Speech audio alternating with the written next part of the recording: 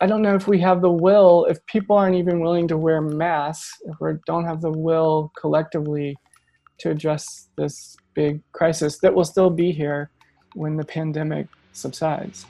Solving the overdose crisis in America seems insurmountable, but key to any solution is telling the victims' stories and understanding the systematic forces that are making it difficult for them to escape addiction.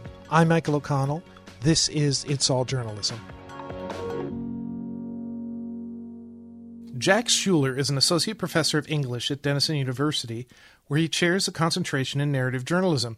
Jack is also the author of several books, including his latest, This is Ohio, The Overdose Crisis and the Front Lines of a New America, which is available from Counterpoint. Welcome to the podcast, Jack. Thanks for having me, Mike. As I like to do in these things, I like to find out how people, became writers, became journalists. What got you interested in journalism? My first forays into journalism were in high school. I wrote a few stories for the local newspaper, the Times and Democrat in Orangeburg, South Carolina, which is a newspaper that still exists. And I think it's a really awesome outfit. So I wrote some stories for them. I went to college. I was in my school newspaper there. And after college, I made the huge mistake of going to get my MFA in poetry at Brooklyn College. And I actually, I kind of was, at the time, I was very interested in writing poetry. And I studied with Ron Padgett, who is an amazing poet, and actually taught me a lot about writing clearly, writing tightly. And after that, I started working for a nonprofit, and I was writing grants and doing communication work for them. While I was there, I went back to grad school and I got a PhD in English. And I was studying, at the time, I was writing about human rights in the 18th century. And I ended up at Denison as a professor, where I was hired to teach early American literature and Black studies. And I wrote my first book. It was about a slave rebellion that happened in South Carolina in 1739. And I was actually interested in the ways that the story of that rebellion still persisted in the community where it happened. And I went down there and I interviewed some people, and I realized that I liked doing that more than going into the archives. And so I just started doing more of that. And my second book was about my hometown, and I did some work in the archives, but I also did a lot of reporting and, journalism. And then my third book, even more reporting and journalism. And after I wrote my third book, I just kind of put writing big books and doing big projects to the side. And I started finding stories in the community where I lived, and stories that I felt like weren't necessarily being covered by the national media. And I live in Licking County, Ohio, which is east of Columbus. And it's an interesting place. It's, Columbus is a, growing metropolis, and Licking County is still considered a rural county. It's one of the largest in the state. So we've got a lot of everything here, and including small, Rust Belt cities. So yeah, I made this shift from thinking of myself as purely an academic to thinking of myself as someone who was writing about, in many ways, the same issues that I've been writing about as an academic, but writing about them for a broader audience. And writing about them less as an intellectual exercise and more about, what's going on in the real world, I guess. I wanted to talk to people, and I wanted to get their take on, how race works in rural America, how poverty, the growing gap, inequality gap in this country, how is it affecting them in real time? And I felt like I was doing the thing that I think happens in academia. And I think it's important. I think expertise is important, but I think sometimes if we just keep talking to ourselves, then we're not engaging with the world around us. And so the turning point for me actually was when we only had one car. I bought a truck. I'd always wanted a little truck, and I bought a little truck. And it was when I bought that little truck and just started driving around and having my own car, my own vehicle that wasn't just for my family. And I was able to have some freedom and just going out and talking to people and going, and sitting with folks in diners. I wrote a story for the Christian Science Monitor about a group of guys who hang out at a diner in Utica, Ohio. And, it was unlike, some stories about people in diners. I actually had to like work at it to get these men to like let me come sit down with them. And it took a lot of work to get to the place where I actually could, write about them. And I worked on, gaining trust of folks in my community to, let me talk to them. And I think I'm in a privileged position because I am in academia and I teach regularly and I serve on committees and I do all that junk. But I can kind of create my own research agenda. And I think that is, I have a lot of freedom. So I can pitch stories to editors that I'm interested in. And I can spend a lot of time on stories that, someone who's writing for a deadline necessarily can't. So I feel like I have a certain amount of privilege in that regard. And it makes me sad to a certain degree that, great reporters don't necessarily have that same freedom. Yeah, you're able to go out there and talk to people and find stories that need to be told that people don't pay attention to. Or don't have the budgets to be able to do that, right? I mean, that's one of the big issues too. I mean, I actually do think that in the Midwest, there's so many little liberal arts colleges all over the place, like Denison. I think that there are a lot of folks in those places who could, do similar kinds of work. I'm sort of proselytizing as much as I can. Like I think that as we shift towards, in many places, towards a nonprofit model, I think that universities and small liberal arts colleges need to step up a bit. And I think there's ways that we can intervene and support journalism in our communities that we haven't done yet. Yeah, before we sort of talk about the book and how that came about and how you got interested, I did want to touch on the concentration that you share at Denison, which is narrative journalism. How do you describe narrative journalism? What is it to people who may not understand it? I say, when I talk to students, I'm like, it's long form storytelling for broad audiences that use the same skills that a fiction writer might use to tell a story, right? It's factual, it's narrative storytelling. What's different about what we have here at Denison, it's not a major, it's a concentration. So we're really encouraging our students to major in something and to have some area of expertise. We have students that are in this concentration who are in data analytics, in Spanish, in psychology, political science. I think we have a theater student. Last year I had a student who was a math major, and she was really interested in data. So they come from all over the place. We get a lot of English majors and communication majors as well, but we have students from all over the campus. So what we were trying to do is say, look, there are students at Denison who are interested in journalism. There are students at Denison who are interested in, public relations. They are interested in writing for nonprofits, even students who are activists, but they want to be better storytellers. So we created this concentration out of the English major in part because we knew that students need to have those creative writing skills in order to be able to do, narrative storytelling. More and more, we're getting students who are interested in audio storytelling, in digital media across the board. So we were able to get a grant from the Mellon Foundation to support this work. We have a digital media specialist who works with students to create stories on new platforms that allow for the integration of audio and photo and things that I'm just starting to do too, right? So it's become really popular. When we started it 5 years ago, we thought we might have like 5-10 students maybe, and we've got about 50 students in the concentration right now taking classes across the campus. And we have faculty around the campus who are, I think also public intellectuals who write for broader audiences who are teaching in the program. Let's circle back then to the book that you wrote about the overdose crisis. Did you sort of discover this story or become interested in this story, in what you were describing before, just sort of going around and meeting people and talking to them about what was going on? I had a listening post, and it was a diner actually in downtown Newark. It was called the Sparta. And at the time, it was a sort of nonprofit venture. I don't know if it was nonprofit, but it was like the guy who started it wanted to hire folks who were not able to get work experience otherwise. So people who might have had felony convictions, people who had substance use disorder, things like that, and you needed some support. And it was an interesting space. And so I would go there, and just a lot of the local organizers and community activists would be there. And I just started talking to folks. And through that, I became really interested in housing issues, homelessness issues, like a lot of Americans right now living paycheck to paycheck, the lack of transportation, all these things.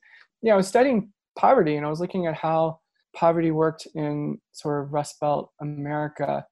And I was working on a pitch about how people experienced election night who were living in motels, for periods of time. And as I was doing that reporting, I went on a trip with someone to where a homeless camp was.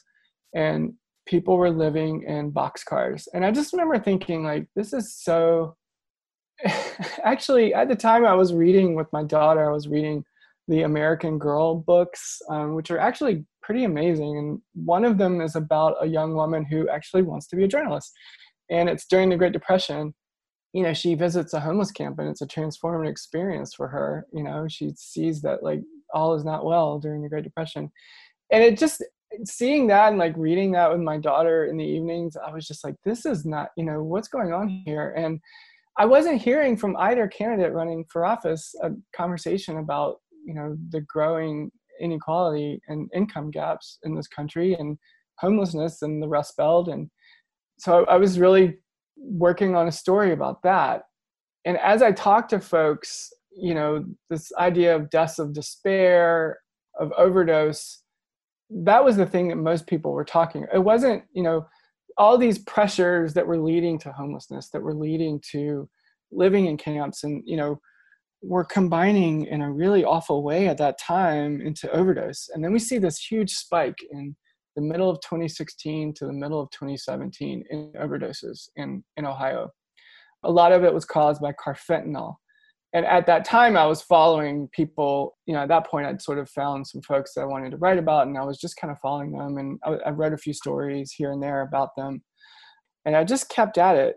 And I didn't really know where it was going. And then I wrote a story for the New Republic and a story for Pacific Standard, both very different stories, but both about Licking County and about overdose and about dealing with the crisis. The story that I wrote for the Pacific Standard, I was very, very conscious of the fact that a lot of the national narrative around the overdose crisis was that Ohio and West Virginia, these were places that were just on their knees, and that people were dying, and that the morgues were filling up, and that refrigerator trucks were being used to store bodies. And all of that is true. But the part of the story that I wasn't seeing, all of these people who were fighting back and were trying to save lives. And so I wrote that story with the intention of writing a story about people who were fighting back.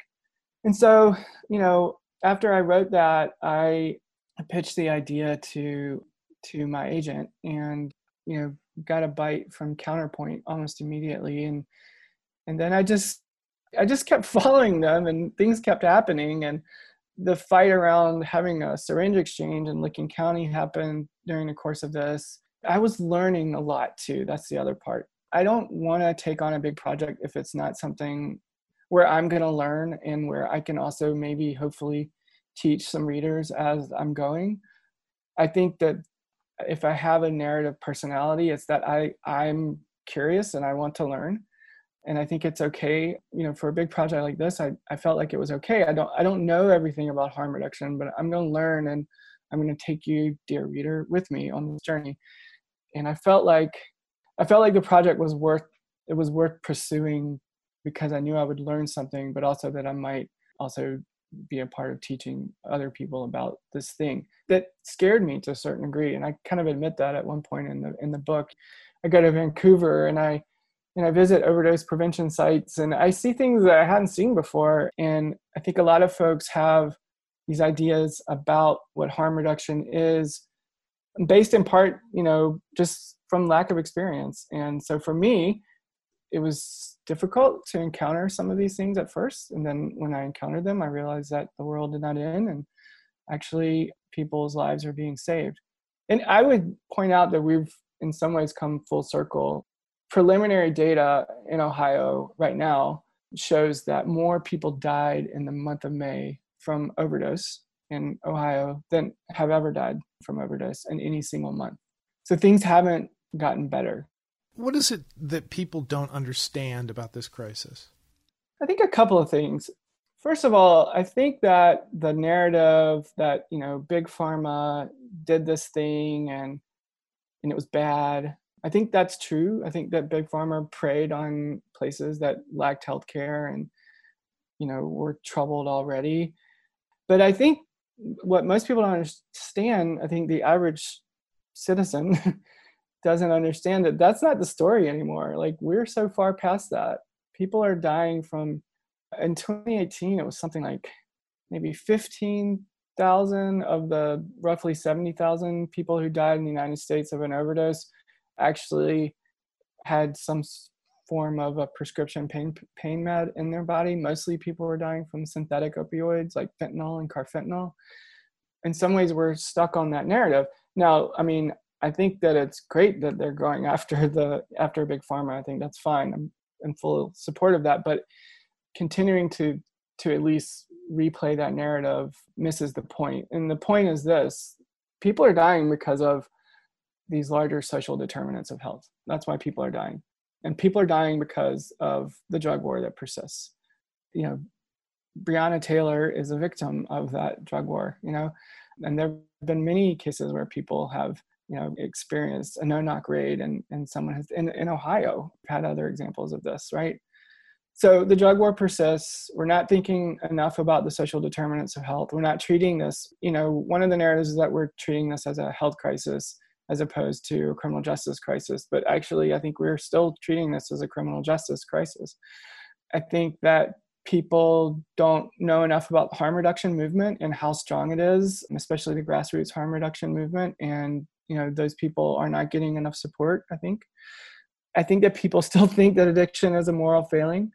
And I think that, the problem is that people use drugs because drugs make them feel better. And the next question should be, so why do people feel bad, right? We need to figure that out. And those are big, huge questions, and they require a lot of money to address, right? And I don't know if we have the will, if people aren't even willing to wear masks, if we don't have the will collectively to address this big crisis that will still be here, when the pandemic subsides. Yeah, I think the big pharma thing, I think people react well to a simple solution to a very complex problem. If we can take out this one thing, everything will be solved. Right. But you said things as you were telling your story. I mean, you talked about healthcare. If many of these people were receiving the proper or had access to affordable healthcare, maybe some of these issues wouldn't have happened. You also talked about the war on drugs. And, I know in your book you talk a little bit about the defunding the police movement and how, these things are all sort of tied together in the same bundle and affect each other. You talked a little bit about the harm reduction movement. Could you sort of explain that? Because that's actually the first time I've heard that phrase. Well, harm reduction is a public health approach to addressing the harms that can come from using drugs, especially IV drug use. It's also a social justice movement. It's the idea that, there are lots of harms that come from drug use, and some of those harms are larger harms like racism and the drug war, that affect people who use drugs. And we can't help people who use drugs if we don't address these larger systemic issues, right? And so, one of the greatest harms that affects people who use drugs is the drug war. And it's not always, I point to Breonna Taylor because that's on my mind today and probably on a lot of people's minds. And those are big moments where we say, oh, that's the drug war, right? But the drug war is also, it's little things that make people's lives more difficult. And I write about one example in the book. One of my central characters, Billy, he's dealing with a drug charge that happened several years earlier. The charge was abuse of harmful intoxicants. And it was a charge that he got because he overdosed while he was in treatment, right? While he was in treatment, he overdosed, took him to the hospital, and while he was in the hospital, sheriff's deputy comes in, starts questioning him, and says that he's being charged with abuse of harmful intoxicants, which, it's kind of a crazy charge when you think about it, that someone's being charged in their own overdose. But besides that, like, what it did was it put one more hurdle in front of this person, towards getting, as they were trying to get their life back together, they had to deal with this charge, among other charges, right? Like criminalizing an act that occurred as part of the recovery. Yeah, and what was wild was that he would go to court, and this was in Waverly, which is down in Pike County, which probably people have heard of Pike County because of the story of the Rodin family. But he would go down there, and he went down there maybe 4 or 5 times, and then he had to go back down there, and he said, "Will you go down there with me?" And I said, "Sure, this will be interesting." And I go down there with him, and we sit. I mean, this is the story. The story is that we go there, we have breakfast at Burger King, then we go inside, and we wait for 4 hours, and the judge says, "I'm not going to meet you today. You have to come back." And that was it. That's all that happened. But to me, that was like, that's it right there. That's the drug war, So the thing for him is that Billy didn't have kids that he was taking care of. And so imagine, like, how would he have handled that if he had kids he had to take care of that day? But he did have employees. He was running a painting company, and he had like 3 employees, and, he had to deal with them during the day. And one of them was late. It was this whole, drama or whatever. But like, he missed out on a day's work, just to deal with this stupid charge. And it slowed him down, right? And it slowed down the process of him dealing with the bigger issues, that led to his substance use, right? And I think that happens in cities and towns around the country every day, all the time. Yeah. And I know that, in recent months, many reporters have kind of woken up, and they recognize, as they start to cover the social justice protests, the topic of defunding the police, and beginning to understand that, there are different approaches to trying to solve these problems, that not everything is a criminal offense.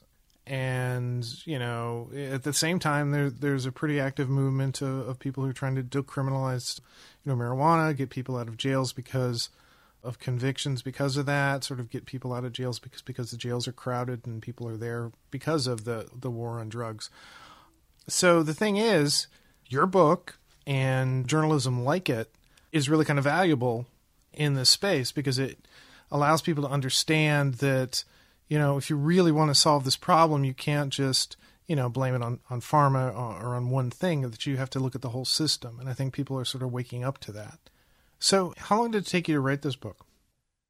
Well, can I say something to follow up that? I would say, like, I've heard some criticism, like, around, the phrase defunding police or whatever. Like, there's another way to frame it too. And Alex Vitale, who I write about in the book, one of the things that he says is, like, we're asking police to do too many things. We're asking them to take on, like, we're asking them to carry naloxone. We're asking them to, deal with people who have substance use disorder and mental health issues. And, like, they're not trained to do that stuff. And I think we cut funding to so many things in our communities, and then the result is that, people are struggling and they have crises, and the first phone call is to the police. And I don't think that's fair to them, to be honest with you. Like, I've spent time with police, and they'll say, I'm not trained to do this thing that I'm being asked to do now. Or the same would go for firefighters. I mean, the first responders in the county where I live, I've spent time, with the firefighters going to overdose runs, or any runs. And, like, in general, they're being asked to do too much, right? They're being asked to do things that are better off taken care of by peers, by social workers, by people who understand the problems that need to be addressed, like overdose and mental health crises. I think there's a way to think of it like that, rather than just saying defund the police, which, is an important rallying cry, but I think there's a larger analysis to it. I agree. And I think the problem is, many people hear that, they misunderstand it, and they look at it as a public safety issue. But, to your point, somebody in a mental health crisis, maybe the best thing for them is to put them in jail.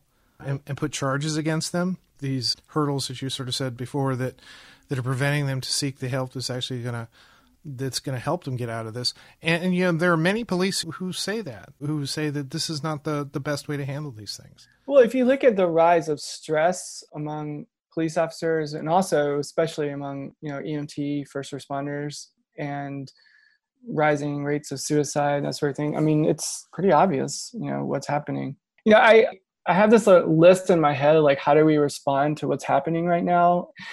You know, it starts with like making sure that everybody and their mother has naloxone, right? And then it's like, you know, can we have a conversation about safe supply and drug checking and things like that?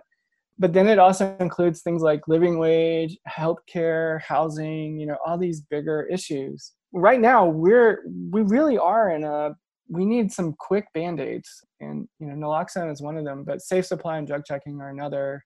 And we're not even having that conversation, I don't think, in the United States.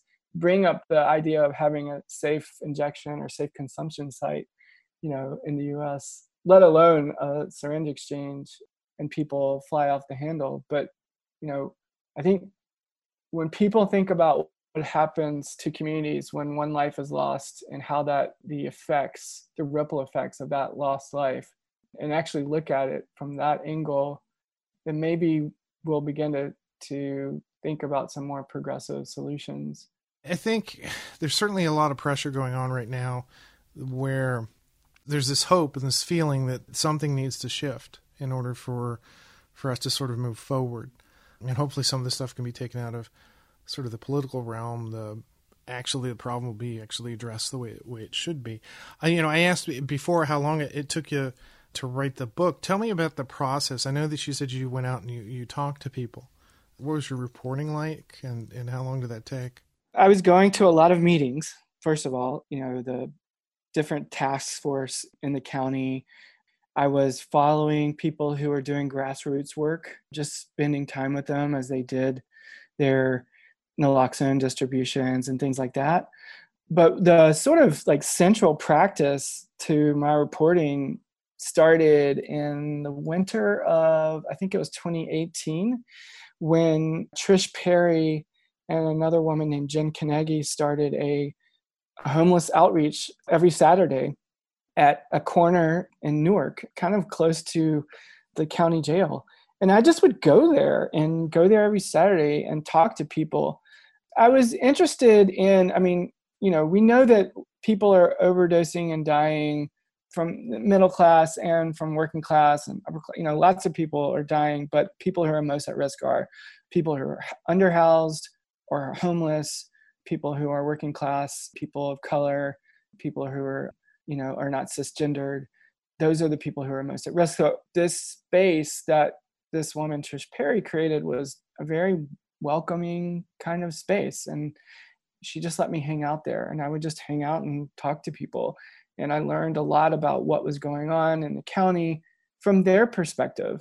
A lot of times when I would go to meetings, the people who were there were officials, you know, and you can learn something from those folks, but you can learn as much or more from the people who are actually experiencing the problem. From the person who used naloxone the night before to revive a friend, you know, and I was interested in having that perspective centered in the book that I was writing. So I went there every Saturday and hung out for several hours, and it just became sort of like, I don't know, my church. I just would, you know, it was my regular practice. So there was that, and just also, you know, being in constant touch with folks who were doing grassroots organizing around the country, but also in the state. And it was time consuming. It was time consuming. I dedicated the book to the people who are showing up, and I felt like that's what I was learning from them, is that you just show up. And I'm very honest in the book that I began to definitely see these people as, you know, as people that I cared about, and not just subjects in a book. You know, it's difficult when you care about people who are, you know, who are struggling in their own ways. I definitely focus the book on the activists who are not struggling as much as others, just in part because it's hard to report on and with people who have their own things that they're dealing with, and they don't need a reporter to keep bugging them. But at least one person that I wrote about, has overdosed and passed away since the publication of the book. That makes it real. It makes it real in ways that I didn't expect to happen.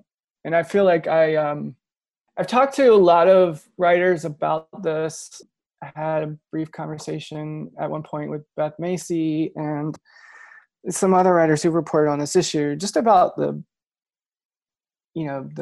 I don't know if it's secondary trauma or what it is, but like it's an intense experience.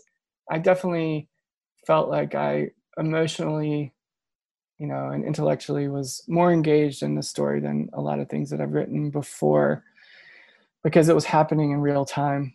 It wasn't history. It was happening right around me. And, I actually went to therapy for the first time as I was writing this book, and it was very helpful. And I recommend journalists who are writing about difficult topics to reach out for help if they need it. And I definitely needed it. So how did I report it? Yeah, I put a lot of myself into this book. It says a lot. You start by saying that you really just kind of are showing up, meeting these people and hearing their stories, and then begin identifying them. And the fact that you're able to recognize that, hey, I may be having a little problem processing some of this and knowing with how to handle it.